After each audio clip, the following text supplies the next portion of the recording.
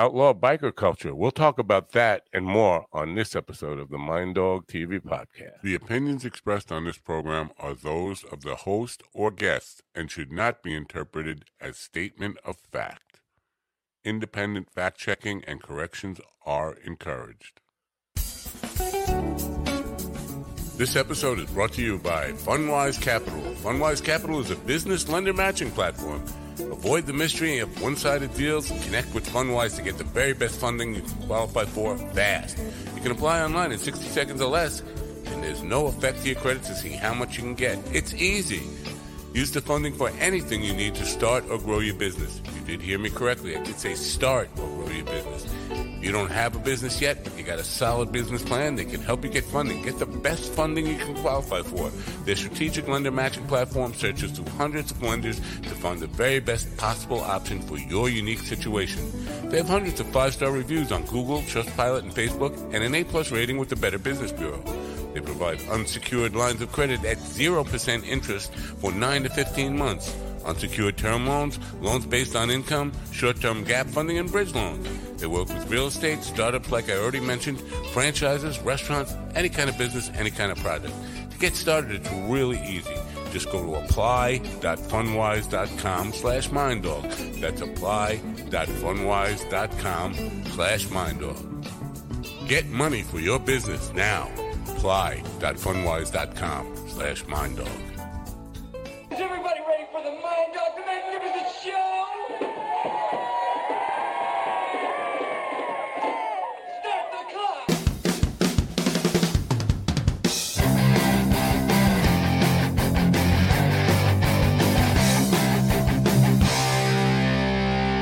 And welcome, my friends, to yet another episode of the Mind Dog TV podcast, another edition of Meet the Author. I got a good one for you tonight.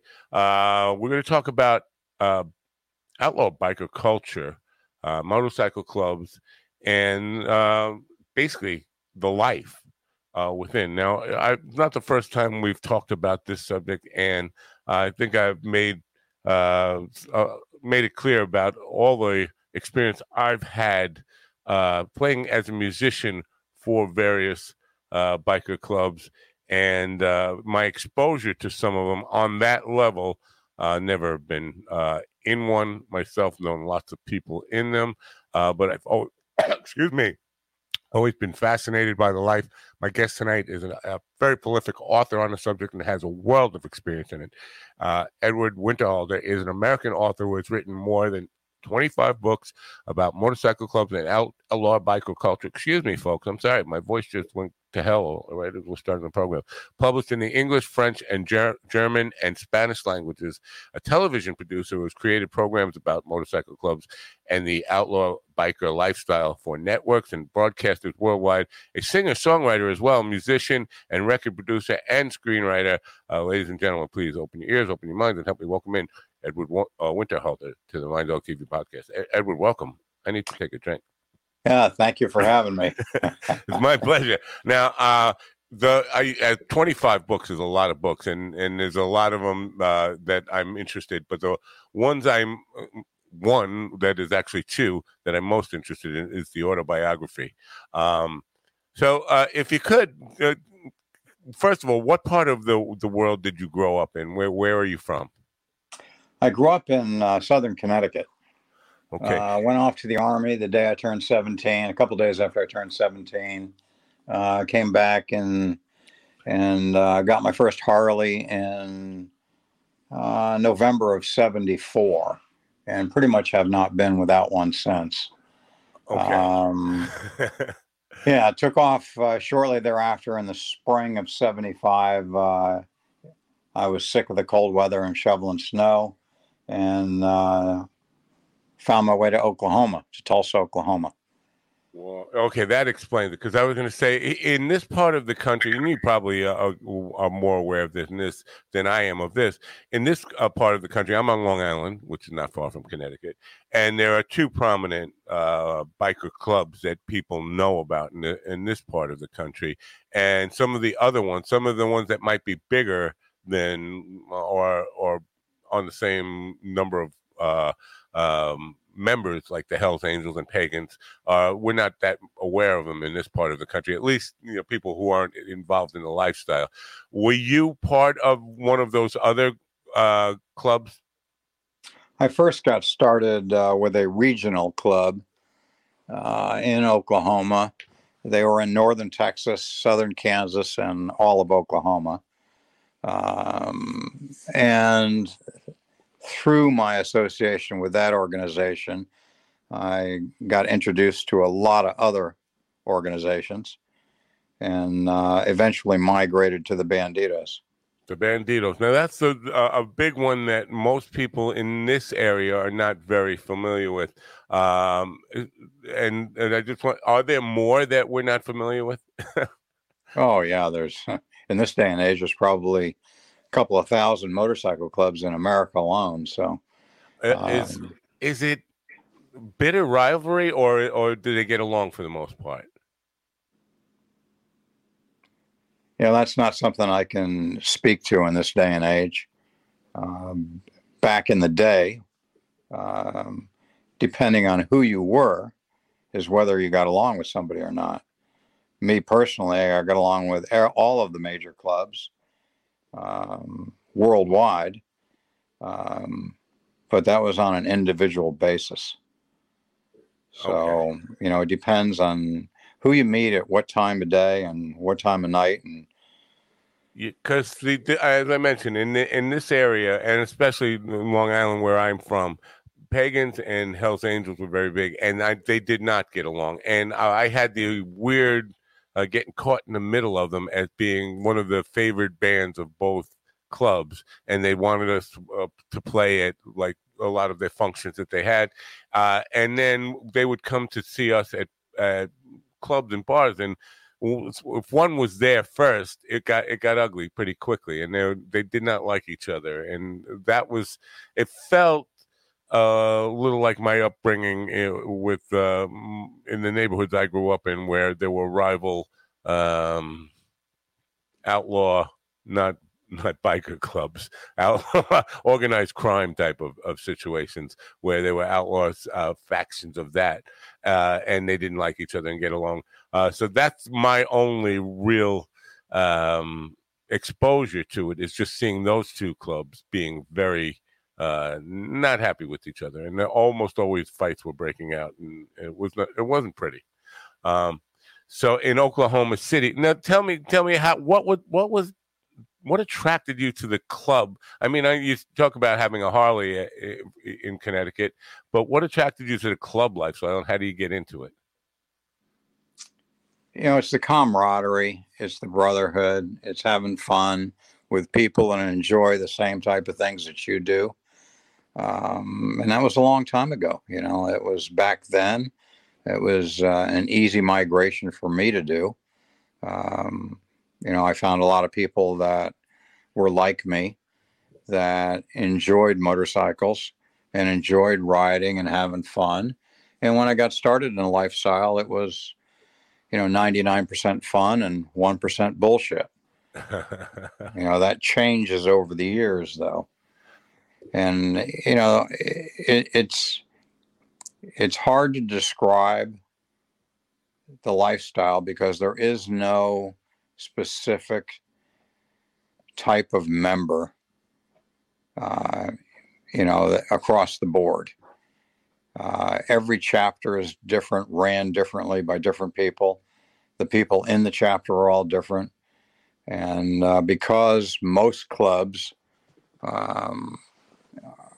are very apt to take in anyone and that enjoys the lifestyle to a degree, then you really don't.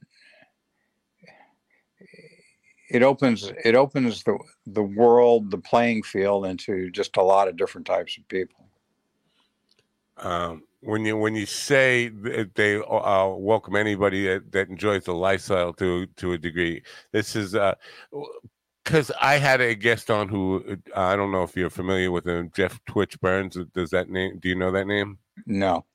Okay, he's called the American Patriot Gangster or something like that. Is but he was working for the FBI and in the Hell's Angel at the same time, and I was like, and I at that when he brought that up to me, I was like, that's very weird, because I would think, they would be a little more discriminate and more careful about who they associate and let in the clubs. And I always thought that somebody like me would never be allowed in the club. I mean, basically, my knowledge of motorcycles is limited, and I'm not, although I could ride one, I couldn't tell you anything about the mechanics of it or any of that stuff. I obviously an amateur. I wouldn't think so. I'm basically thinking that it would be very hard to get in, very exclusive. But you say anybody who really enjoys the lifestyle, and it seemed like a friendly welcome in. Back then, you're talking almost 50 years ago, right? Right. And at that time, and I don't say that they'd welcome you in as a member, but they'd welcome like-minded people, we associated all the time. So, that was your introduction to motorcycle clubs. Right. It was very easy to hang out with them, ride around with them. And then at that point in time, you had to figure out whether you wanted to pursue that lifestyle, and they had to figure out if they wanted to let you actually join and become a member. And that's across the board for every motorcycle club. And how long would that kind of screening take? That's different for every person on the planet. And there is nothing set in concrete. Some clubs say, well, you got to hang around for a year or two, or you got to do this, you got to do that. I don't think there's anything that's definitive. It changes, and it has changed depending on who the person is, what club he's getting into, and what chapter he's going to become a member of, because the chapters have different priorities and are run differently. Now, obviously, when I talk about this stuff, and when I talk about the culture, outlaw is the first word, outlaw biker culture.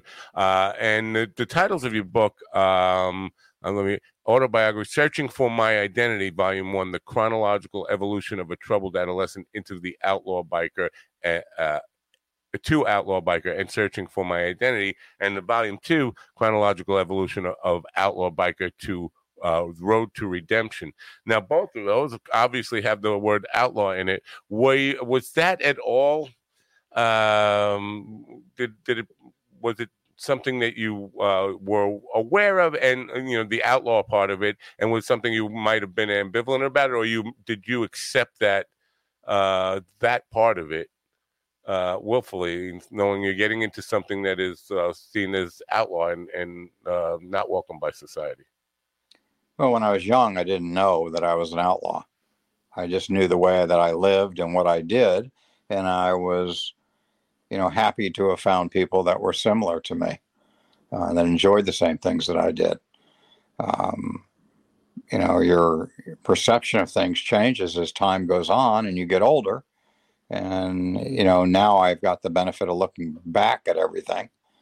The autobiography is designed specifically for the academic community. This is what I'm curious about, because obviously you are an academic, and you're a writer, and the stereotype, you don't think of people involved in clubs like this as being all that well educated or thoughtful, and then you become an author. That's a different thing. It breaks the stereotype that most people have in their minds about this stuff. And again, it's, where they were when they met somebody, right? Right. I had a good friend when I was a bandito. He was a pediatrician. I relied on him heavily every time I was a single dad with custody. When my daughter got sick, I would call him. I knew club members that were attorneys. I knew club members that were from all walks of life, across the board. They did every type of job known to man. And then on the other side of the coin, I met some that didn't work, that, did illegal things their entire life. So it is a broad spectrum of personalities and people that you run into when you're part of a motorcycle organization. Depending on the level that club is at in the hierarchy. So would it be fair to say that basically you can walk away, because it seemed like you just walked away from the life, and this is what I mean, because it doesn't seem like once you're in something like that and you get exposed to maybe some of the people who are doing some stuff that are highly illegal, that you're walking away from I don't know how organized it is. I want to say organization, club. You're walking away from a club that wouldn't necessarily be welcome. But you can just walk away. You can just quit the life. Of course, you can quit the life. If you leave the club in good standings and you haven't screwed anybody and you don't owe money and things like that, yeah, of course, people walk away all the time. But really, you don't hear those kind of stories. You hear some bad story from someone who burned somebody on some type of drug deal or something, or he messed around with somebody else's old lady. There's always a cause for it, right? And, he wasn't able to walk away because of what he did, right? So again, it depends on who you are, what your chapter is, what club you're in, and a lot of other factors in the situation. But people get out of the lifestyle all the time. Right. How long have you been out?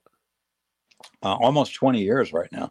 Okay. And when did you start writing about the life? Basically a month or two after I got out. So I left the Banditos in September of 2003 and started writing about my life and the things that I'd experienced probably in October of 2003. So I've been at this almost 20 years right now. No, building this brand and all these books. At that point, had you had experience writing anything, or were you like journal? I mean, while you were in there, I mean, did you have practice in writing before you started to write about the club? No, I was an avid reader. I always have been since I was a kid. And there was very, very little information out there. And there still is to this day. But back in 2003, there was just a handful of books that had been written on the subject matter. And most of them had been written by outsiders that didn't have a clue as to what was going on. There was another group of people that had written books about their wonderful experience of getting arrested and ratting on all their brothers, or infiltrating some organization. But I actually wanted to write a book about the real lifestyle of what it was like. 80% of the guys are just regular run-of-the-mill working guys back then. The only thing they were guilty of is having too much fun on the weekend. That 10 or 20%, the other guys, they were the ones that created the headlines that you read about. They created probably 90% of the headlines that you either read about or you saw on television, due to their whatever their motives were at the time. Right. When did the writing parlay into television production and film production? Really quick after my first book came out. I'm trying to think who the first one that came along.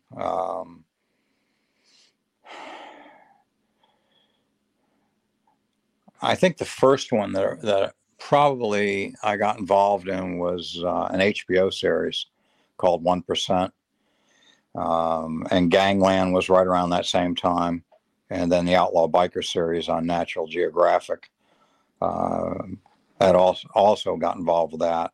And that was all in between 2005 and 2010. I'm sorry to interrupt you. Are all your books nonfiction, completely nonfiction, or is there any part that is like fictionalized? No, I write, I'm really strange. I write nonfiction and fiction. I've got, right now I've got 26, let's see, 5, 10, 15. I've got 17 fiction books in 4 languages, and the rest are nonfiction. So right now, today, there's 42 of my books are out there. Okay. Now, because the reason I ask about this is I think, and I'd love to get your perspective on this.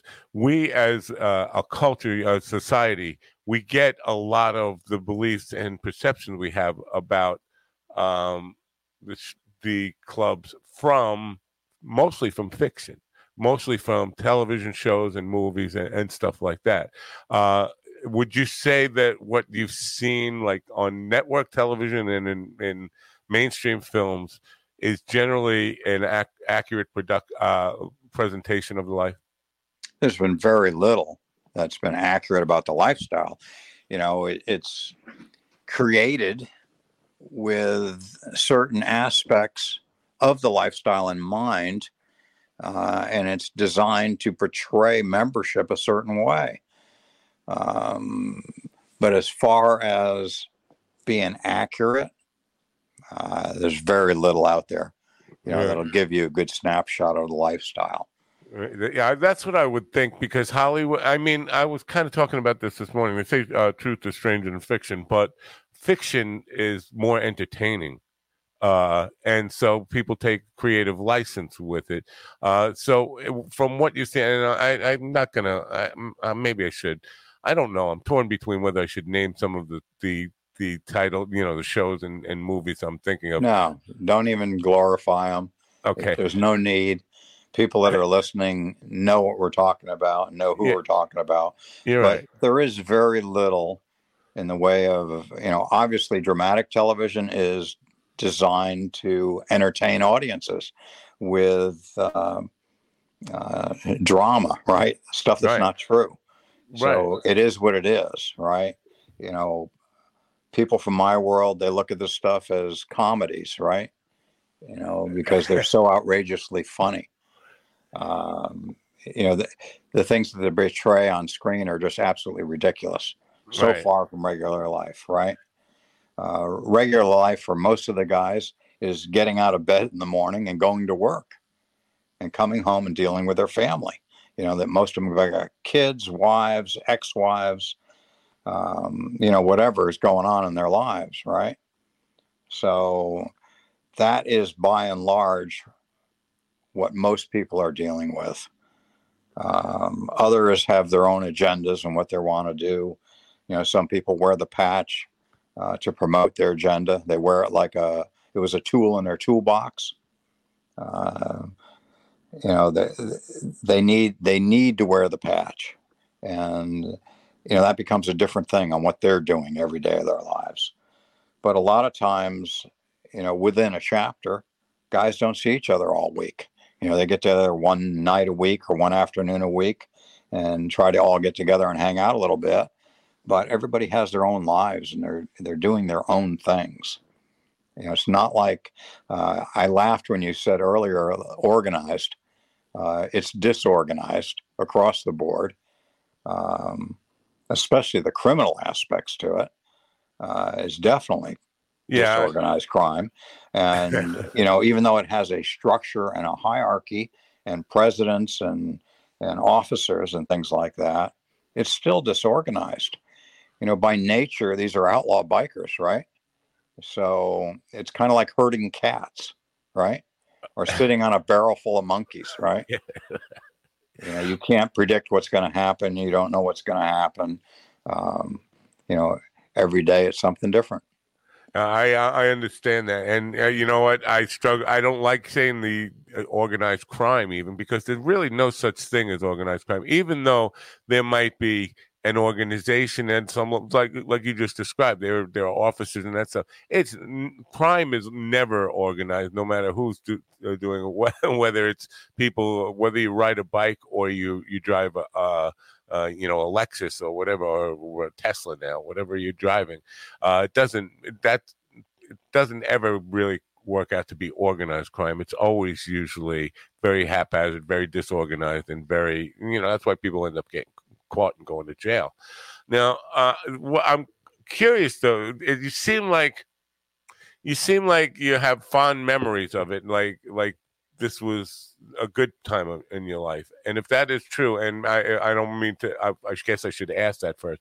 If that is true, why would you walk away from it? Yeah, the majority of it, of what I remember now, right?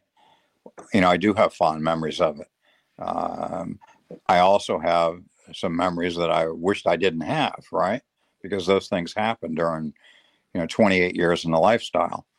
Um, but walking away from it, I had to put priorities in my life. And at that time, my daughter was about 10 years old. I knew I had 4 or 5 more years with her before she started driving and had her own circle of friends and all that. And I wanted to put some time into her. I had a new woman in my life that, was having a huge impact on me and still is to this day. Um, and I was almost 50 years old. It was getting harder to get out there in that fast lane and run 90 miles an hour across the country every day. So, I just wanted to slow down a little. I had a booming construction business and I wanted to devote some time to that. So between the family, the construction business, and construction management business, and writing down things while I could still remember them vividly, right, was my priority after I got out of the Banditos in 2003. Now, in doing all that, and you're doing writing and running a construction company, having a family, and writing and working on film productions as well. That's quite a full life. A 24-hour day. Really, it's hard to manage all that. You're self-published, correct? Correct. Coming out of the motorcycle club world and losing all my responsibilities and gaining all the time that I spent with the club after I left the club, it opened the door for other things. I was able to put more time to my family, more time to my construction management business, and obviously still have a little time to write. So that went well. And what was that second question you asked there? Well, it's just basically the self-published part of it. Oh, yeah. Self-publishing used to have a stigma like it was a bad thing, but I think now, and I'll let you speak to this, I think now it's probably the only way to really be the master of your own destiny financially and creatively. And I think, smart people are generally going to self-publish, even if they have the opportunity of going with a traditional publisher. I just want to get your take on that. It's interesting for me because I tried to do the conventional thing. I reached out to literary agents and publishers, and nobody was interested. And here we are almost 20 years later. I've had conversations or traded emails with over 1,000 agents worldwide now, and never found one that could do anything for me. I have had conventional publishing deals. Typically, they were outside this country. I had one in Australia, I had one in Europe, and one in Canada, 2 in Canada. That were very interesting and certainly successful, but they were originated not through agents. They were originated through contact, right? It's interesting. So for me in the beginning, it was, I never thought I'd be an author. I just wanted to write down everything that I could while I could still remember it and turn it into a class book. And I wanted the photographs to be on the rightful pages where they were supposed to be. I was so naive. But in order to do that, you have to use gloss paper, and you end up with a book that weighs a ton. That's why all those picture books that sit on the coffee table weigh so much. But so I wound up with a very interesting book called Out in Bad Standings that did real well. It was #1 at Barnes & Noble, and, it did fine. But back in those days, we got orders through eBay from overseas, and we had to ship the book out. And by the time it got all done, the amount of money we spent shipping and for printing the book, and because it was so heavy, it was over 2 pounds. in the end, it was not a financial windfall. Right. But I learned a lot from that. And I probably would have stopped right then and there if it hadn't been for, some other things that happened. And at some point in time, probably by 2010, I realized that um, for whatever reason, I guess it was my destiny, right, to try to capture this lifestyle accurately and preserve it for generations to come. It's interesting when you talk about self-publishing back then versus self-publishing now. So back in 2005, there was approximately 50,000 new titles a year in North America. Right. And it was a fairly easy market to crack when you were writing a book about the outlaw biker lifestyle because there was so little material out there. You own the niche. Yeah, it was easy then, right? A couple of years ago, there were, after the pandemic set in, I heard there was 2 million new titles in North America. And now because of artificial intelligence, AI, I've heard that there's going to be 5 million books next year, new titles, because everyone, can sit down with AI and basically author a book within a week. I mean, it's crazy. I've experimented with it a little bit just to see what it'll do. And it's crazy what I can produce in 2 hours using AI. So self-publishing now and, to back then is totally different. Right. And for most people, that are going to write a book, the reality of the situation is they need to count up the number of friends and family they have in their life. And that's the number of books they're going to sell. That's going to be the end of it for most people. Yeah. To continue on and sell books on a regular basis, on a monthly basis for a long period of time without a major publisher, right, behind them, or even a good independent publisher, is rare. It's very, very rare. If I had been an expert at knitting and wrote a book about knitting, I would have never gone anywhere. I was just fortunate that the lifestyle I had led, there wasn't a lot of material about it then. There wasn't a lot of material written about it in 2010. And even today, I would bet there's less than 250 books ever been published worldwide on the subject matter. And I've got 42 of them. Wow. So, it's very, very unusual. And when you let's just say that there are 250 books, I would bet that 50 of them were written by people that ratted somebody out. So I'm going to remove them from the list. Another 50 were written by law enforcement or journalists that relied on law enforcement notes, newspaper articles, right? And earlier we talked about the 10 or 20% that produce 90% of the headlines. Those are the stories that they put in those books. So now you're down to 100, 150 books, right? And, some of them are just, they're not really outlaw biker books. They're a little bit on the biker lifestyle. I've probably got 100 of them in my personal library. But when you get right down to it, there's very few books out there that are ever accurately depicted the lifestyle, from all of the different personalities that are involved in it. The first one I can think of is The Rebels, which is written by Daniel Wolfe in 1991, published by the University of Toronto. It still sells today. He was a member of the Rebels up there in Canada at the time for about a year, and did his doctorate or his thesis on the club with the club's permission after he left the club. And although he changed all the names, it was a very accurate depiction at that time of the different personalities that he ran into within his own organization. And I was talking earlier about the perspective that you get. If all you do is go to the bar and drink, then you tend to base your opinion of the outlaw motorcycle club members' world on the people that you met inside that bar. Absolutely. Okay. If, on the other hand, I'll give you a great example. I was building the Collin County Courthouse in Plano, Texas in 2000.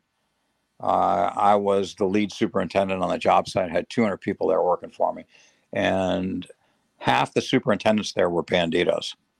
We interfaced with the sheriff's department, everybody when we were building the courthouse, right?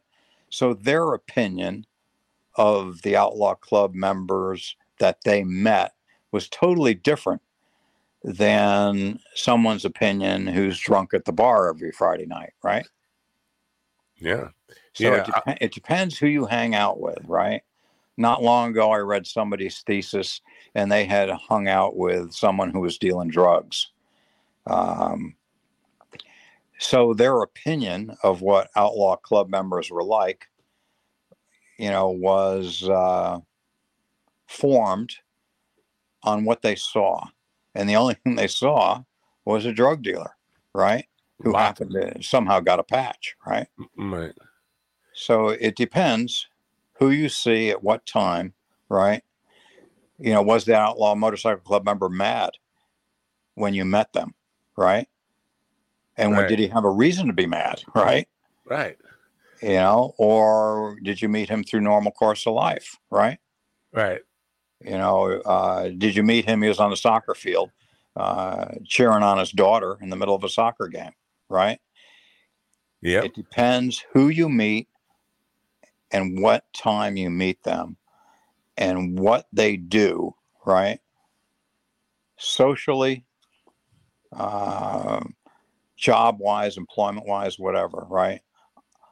On the reaction you get and the opinion you walk away with. Does that make any sense? Absolutely. I think I opened up with saying that my perception of biker clubs was based on my being in a band, and this is the social situation that you're talking about. Bands in bars, they'd find us in a bar. Of course, lots of alcohol flowing and drug use going on there. We'd be invited to play events. I don't even want to call them parties because they sometimes in very hideaway places. They built stages that nobody knew. It was like a secret entrance by an invitation only, and bad things would go on there. And that was the only perception I had of them for the most part until years later, after that scene was all over. And somebody I knew had a house burned down, and the first people that came. I'll tell you the story as quickly as I can because I don't want to take away from telling your story. I was at one of the events I was at.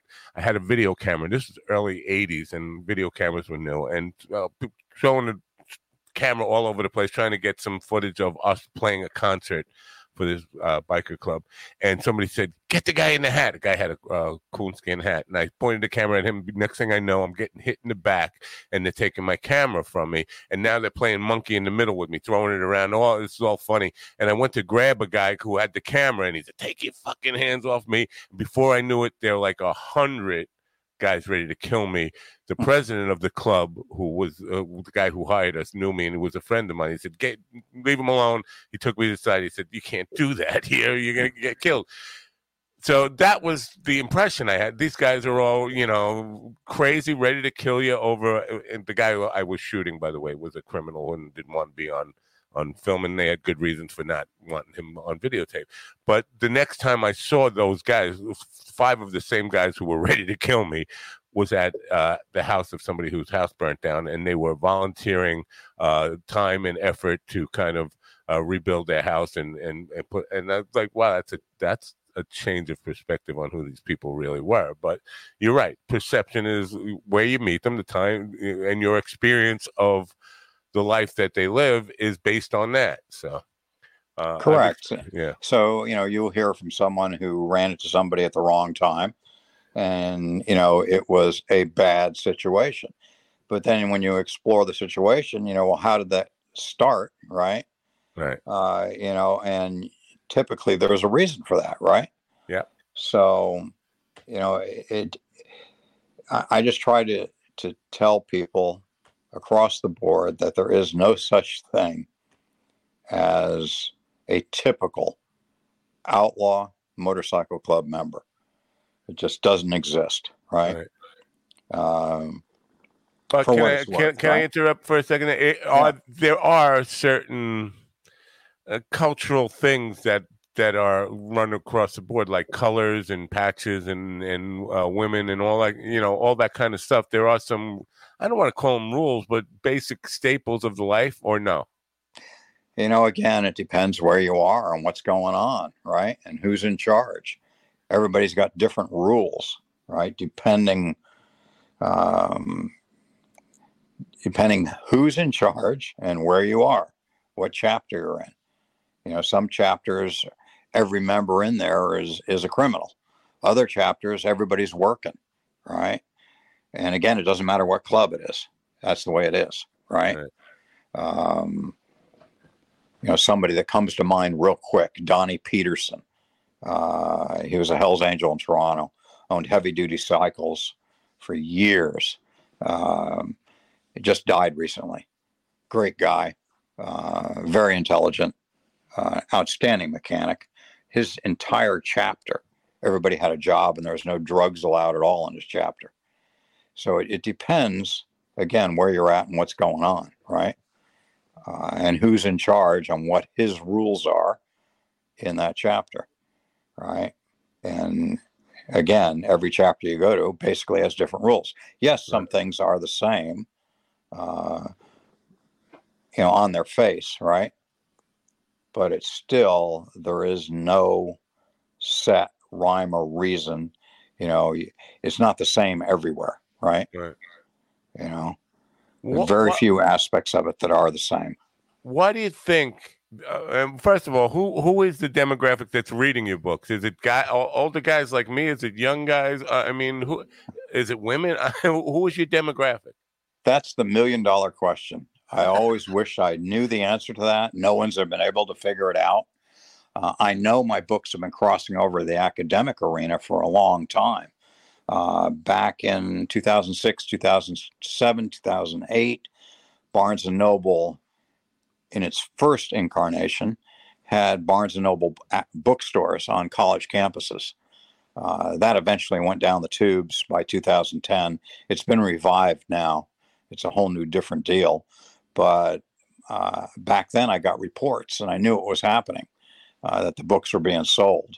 And sometimes they were using the books for mandatory reading in sociology, ethnography, anthropology classes, things like that. So I think I have a following in the academic community worldwide to a degree. Trying to crack that nut has been very difficult without the backing of an academic publisher. I have talked to a lot of them. They're all really interested, but in this day and age, everything's got to be approved by a board, and they just don't think they can get the approval. You talk, just because you talk to an editor doesn't mean you're going to get the deal done. And then the thing that really mystifies me, and these are based on conversations from the last year, is it takes them somewhere between 2 and 4 years to publish a book. And 2 is very unusual. So typically it's 3 to 4 years. I can publish a book once the book is completely written. We design in-house. We do everything, every aspect of it in-house. We produce our print-on-demand files, our ebook files, everything in-house.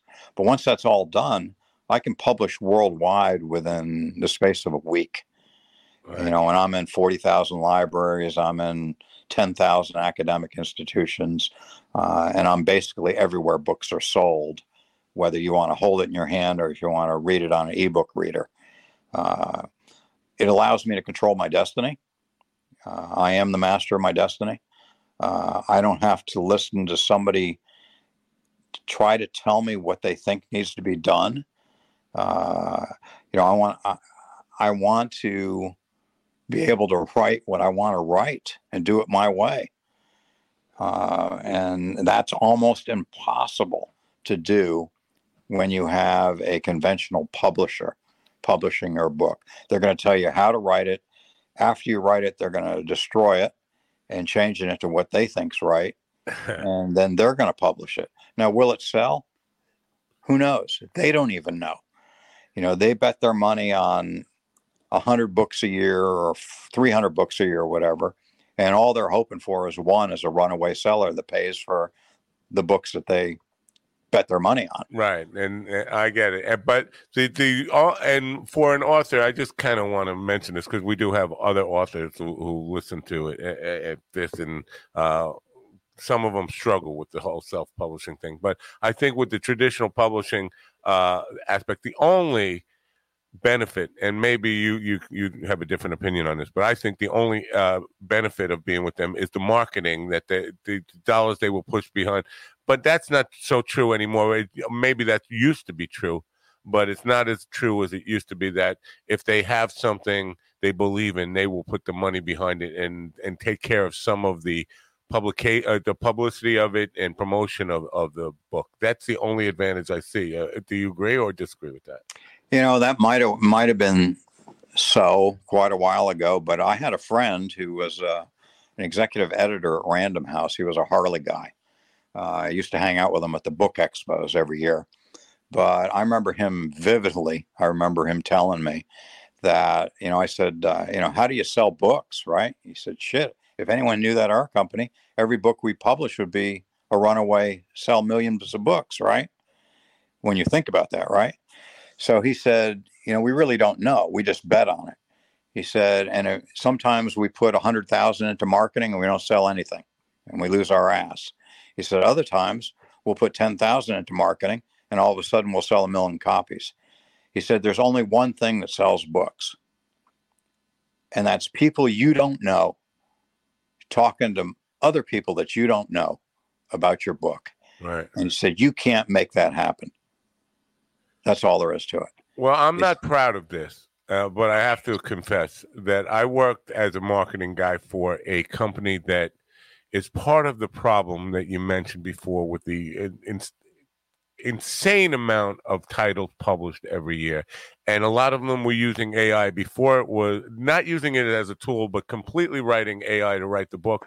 Or more accurately, what they would do is put the author, the prospective author who is not a writer, give them a podcast, set them up with interviews, record those interviews, transcribe those interviews, and have somebody who is an editor sit down and put those together in book form and put them out. And they were putting out hundreds of titles per week, flooding the market with essentially crap. It's not really good content, not well-written stuff. It is just there to put stuff out. And they would artificially boost stuff to number one by putting it out, and I'm giving away secrets, but good, you use these secrets.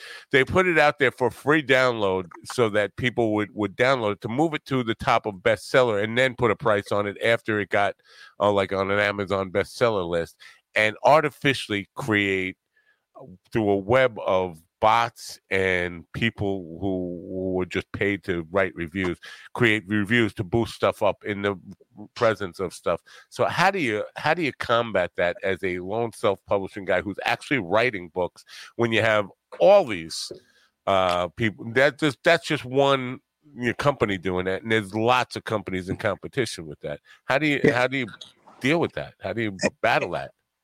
For me, I'm fortunate because I'm writing in a genre that it's kind of hard to write fake shit in, right?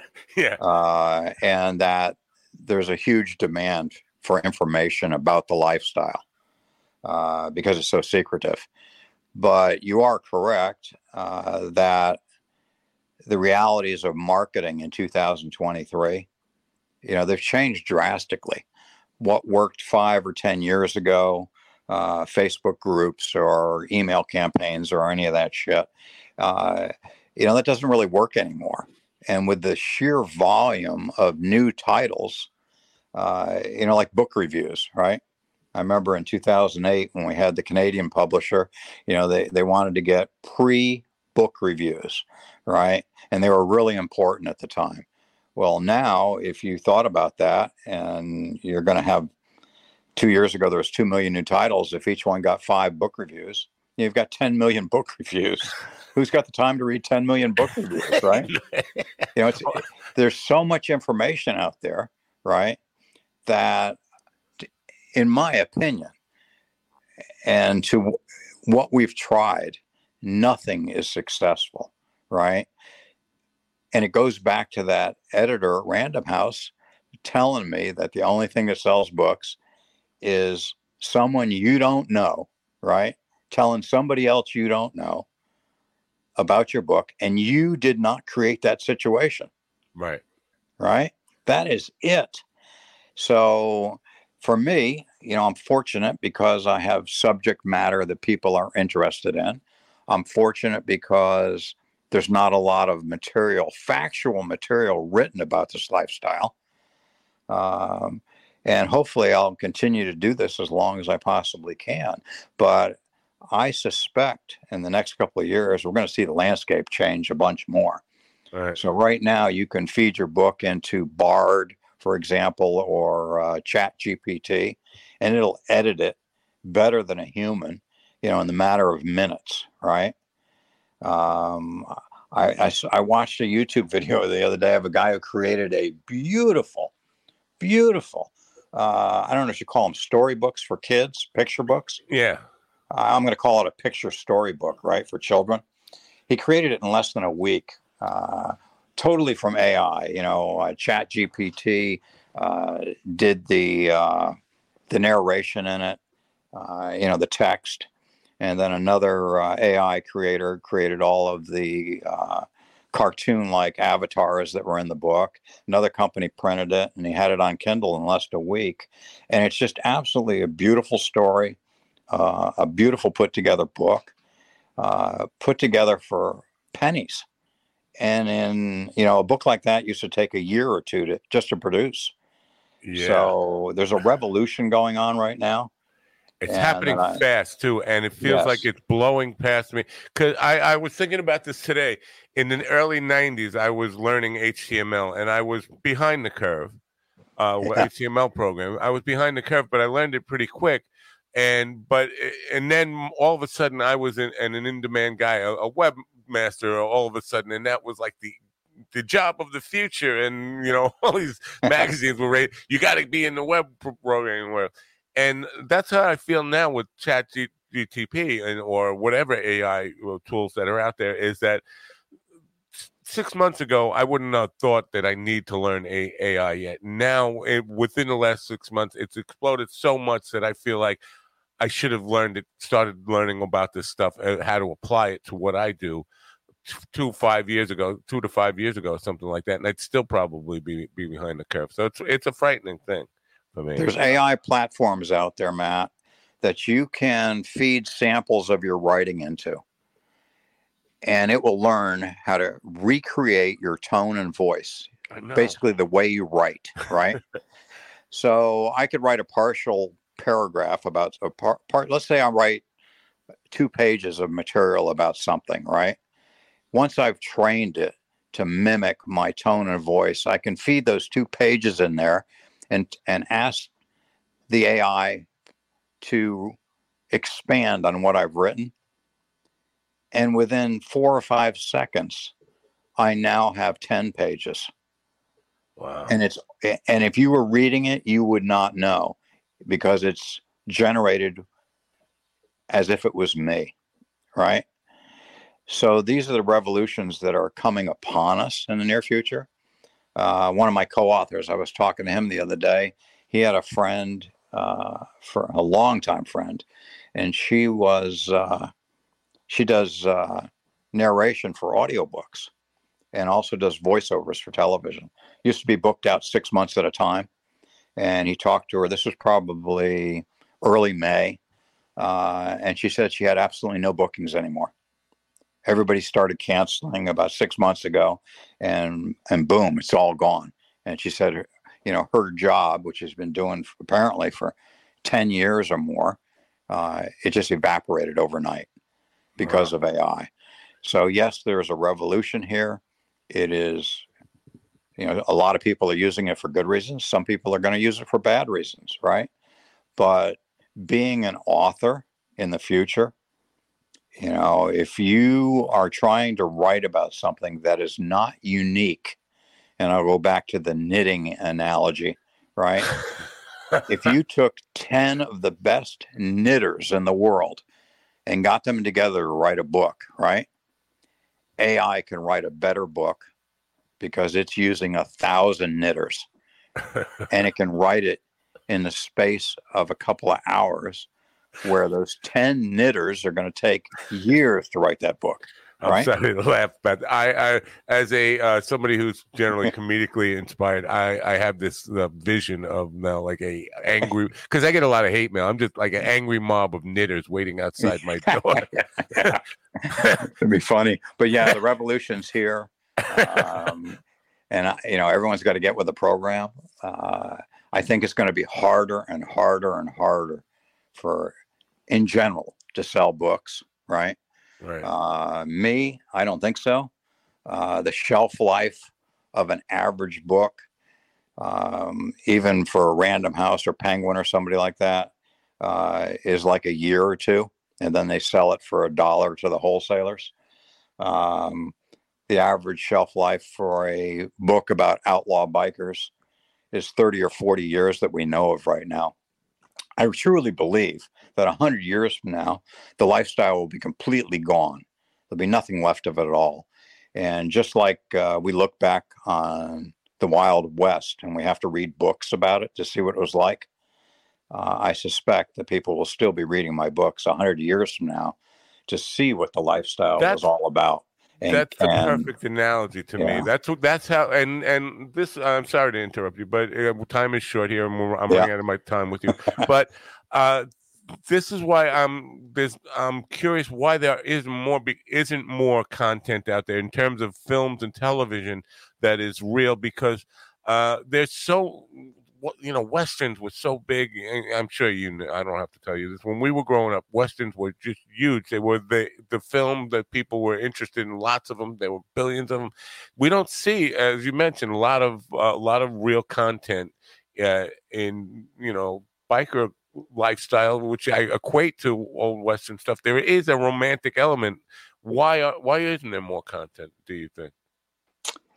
Well, first of all, the lifestyle is very secretive. That's to start. Second of all, most people that have anything important to say, were messed up on drugs or alcohol and did not preserve their memories accurately, right? That's what another part of it. Yeah, why you could still remember it, right? Yeah. Another factor in that is that most people are dead. And there's still a bunch that are in prison for life. But, out of the original crew going back in the 70s, very few of those people are still around. So it is very difficult. Me, I'm fortunate. I'm intelligent. I wasn't involved in drugs or alcohol. I was basically, my last drink was in the early 80s. So for most of my career in the Outlaw Motorcycle Club world, I was sober, and I ran a business for most of that time. So if I was in Albuquerque, New Mexico, and had a pack of 100 bikes with me and we were gassing up at a Shell station, I had the receipt because I wrote it off of my taxes because I was out there trying to do business, right? So I knew exactly to the minute where I was located at most of the times. So I would say that probably 99.9% of what I've written is dead accurate down to the day that it happened, right? But that's an unusual luxury. Most people don't have that, right? Yeah, nobody takes notes. And that's it. And another aspect of that, I've got thousands of photos. The whole time I was taking photographs and videos, and I was in Europe taking care of things over there for the club, and I videoed my journeys over there. So I have probably, one of the larger libraries of photographic and video content, in addition to all of my literary content. Wow. I only have 1 minute left with you. I just wanted to talk about film now. Is it the same challenge with film as far as getting some basically a publishing house to being self-published with films. Are you having to do all your independent productions yourself, or are you seeking backing? And if so, how's that work? I did my own for a while, but it's just cost prohibitive, and the distribution channels, the return on the dollar are not worth the time and effort. My big challenge in this day and age is finding people that want to capture the lifestyle accurately. You know, they want to focus on one violent incident, for example, or something like that. And it's not definitive of who we are and who we were. So that's a challenge. I remember a Discovery Channel guy telling me that I want to see bikers killing bikers. Right. I said, for real? He said, oh, yeah. Yeah, can you do that? I said, maybe I could, but I'm not going to, you know? Yeah. But that's what they want. That's what sells television, right? And he expected that I was going to be able to provide him access to actually go out and watch a biker kill a biker live on TV. That's how ignorant they were. Yeah. I did a spec deal for TLC channel a long time ago called Biker Chicks. You can watch it on Amazon Prime. But anyway, when I delivered it to them, you know, they said, this would be great. Can you get these women to stab each other and fight each other? You know, like Desperate Housewives, right? And I just laughed. Said, you're not the right place for this show. See you later. Right. Yeah, I get, you know, but there are, and I know we're out of time here, but I'm thinking, and I please don't take this as an insult that I keep equating it to what I know, the world I grew up in. But The Sopranos, David Chase was really good at just minimizing. Sometimes he went over the top with the violence, but he didn't just put in gratuitous violence all the time. There was story building stuff. And the violence was just part of that life, the way he portrayed it. So I think there are directors or filmmakers out there that would have an interest in it. It's really difficult because the audience does want, they want gratuitous violence. They want it nonstop. You know, they want Pulp Fiction, or I don't know, Pulp Fiction is not a good one, Rumblefish or something. They want, you know, nonstop action. Yeah, but I would love to meet somebody like David Chase that had that outlook on life. You know, I've only told probably 20% of my life. I've got lots of stories to tell, and you know, I just got to find the right person to tell the story. Well, good luck with that. I hope you do succeed in that, and I appreciate. I know this isn't something that you like to do. I think you probably don't see a lot of benefit back from this, but I appreciate you coming here and sharing this information. I will do what I can to try to promote you at best I can, talk about your books, and that's all I can promise in the way of returning the favor. I do appreciate you coming here tonight. And no problem. I appreciate being on, and don't worry too much about that promotion because, like I said, nothing works. Yeah, well, you said one thing works, and that's somebody you don't know talking to somebody else you don't know, and that's what I'm going to do. I'm going to talk to people you don't know. Yeah, and you know, and the third part of that is that, you know, you didn't create the situation, right? Because you know, like you know, having somebody write a fake book review for Amazon, right? You're creating a situation, right, through false marketing, right? It's got to be sincere. It's got to be real. I appreciate it, Matt, a bunch. Feel free to reach out to me in the future, and thanks a bunch for contacting me. Thank you. BlockheadCity.com, folks. Thank you, Edward. Have a great night, and bye for now. You too, Matt. Bye-bye. Bye. Edward Winterhalder, folks. Good stuff there. You know, just scratching the surface there, but it's really surprising to me that not that, because I understand his principled take on this. He doesn't want to do that. You know, don't just glorified Rumblefish. I don't know, why am I picking on Quentin Tarantino? Just the gratuitous violence for sake of gratuitous violence. But I'm surprised there aren't more of those. Just, you know, based on the biker life. You had, you know the shows that were out there, and again, I don't want to mention them and give them any publicity they don't need. But there aren't that many. There were never that many, and it's curious to me why, because it is does have a degree of romance, or like the Old West, or like organized crime genre does have. So it's just curious to me. I hope you enjoyed this program. Hope you tell your friends about it. Go to Blockhead City, check out all 42 books that Edwin's written. He's also a singer and songwriter and musician, record producer. I don't know if I failed to mention that, but got quite a resume, quite a life, and a lot to offer. So blockheadcity.com. I'm not even sure if I'm doing a show in the morning. I'm considering taking off tomorrow morning for coffee with the dog. I'll make a decision within the next hour or so. Right now I have to do some computer updates. So that's all I know. Thank you for coming. Have a great rest of your night. And while you're at it, don't forget to...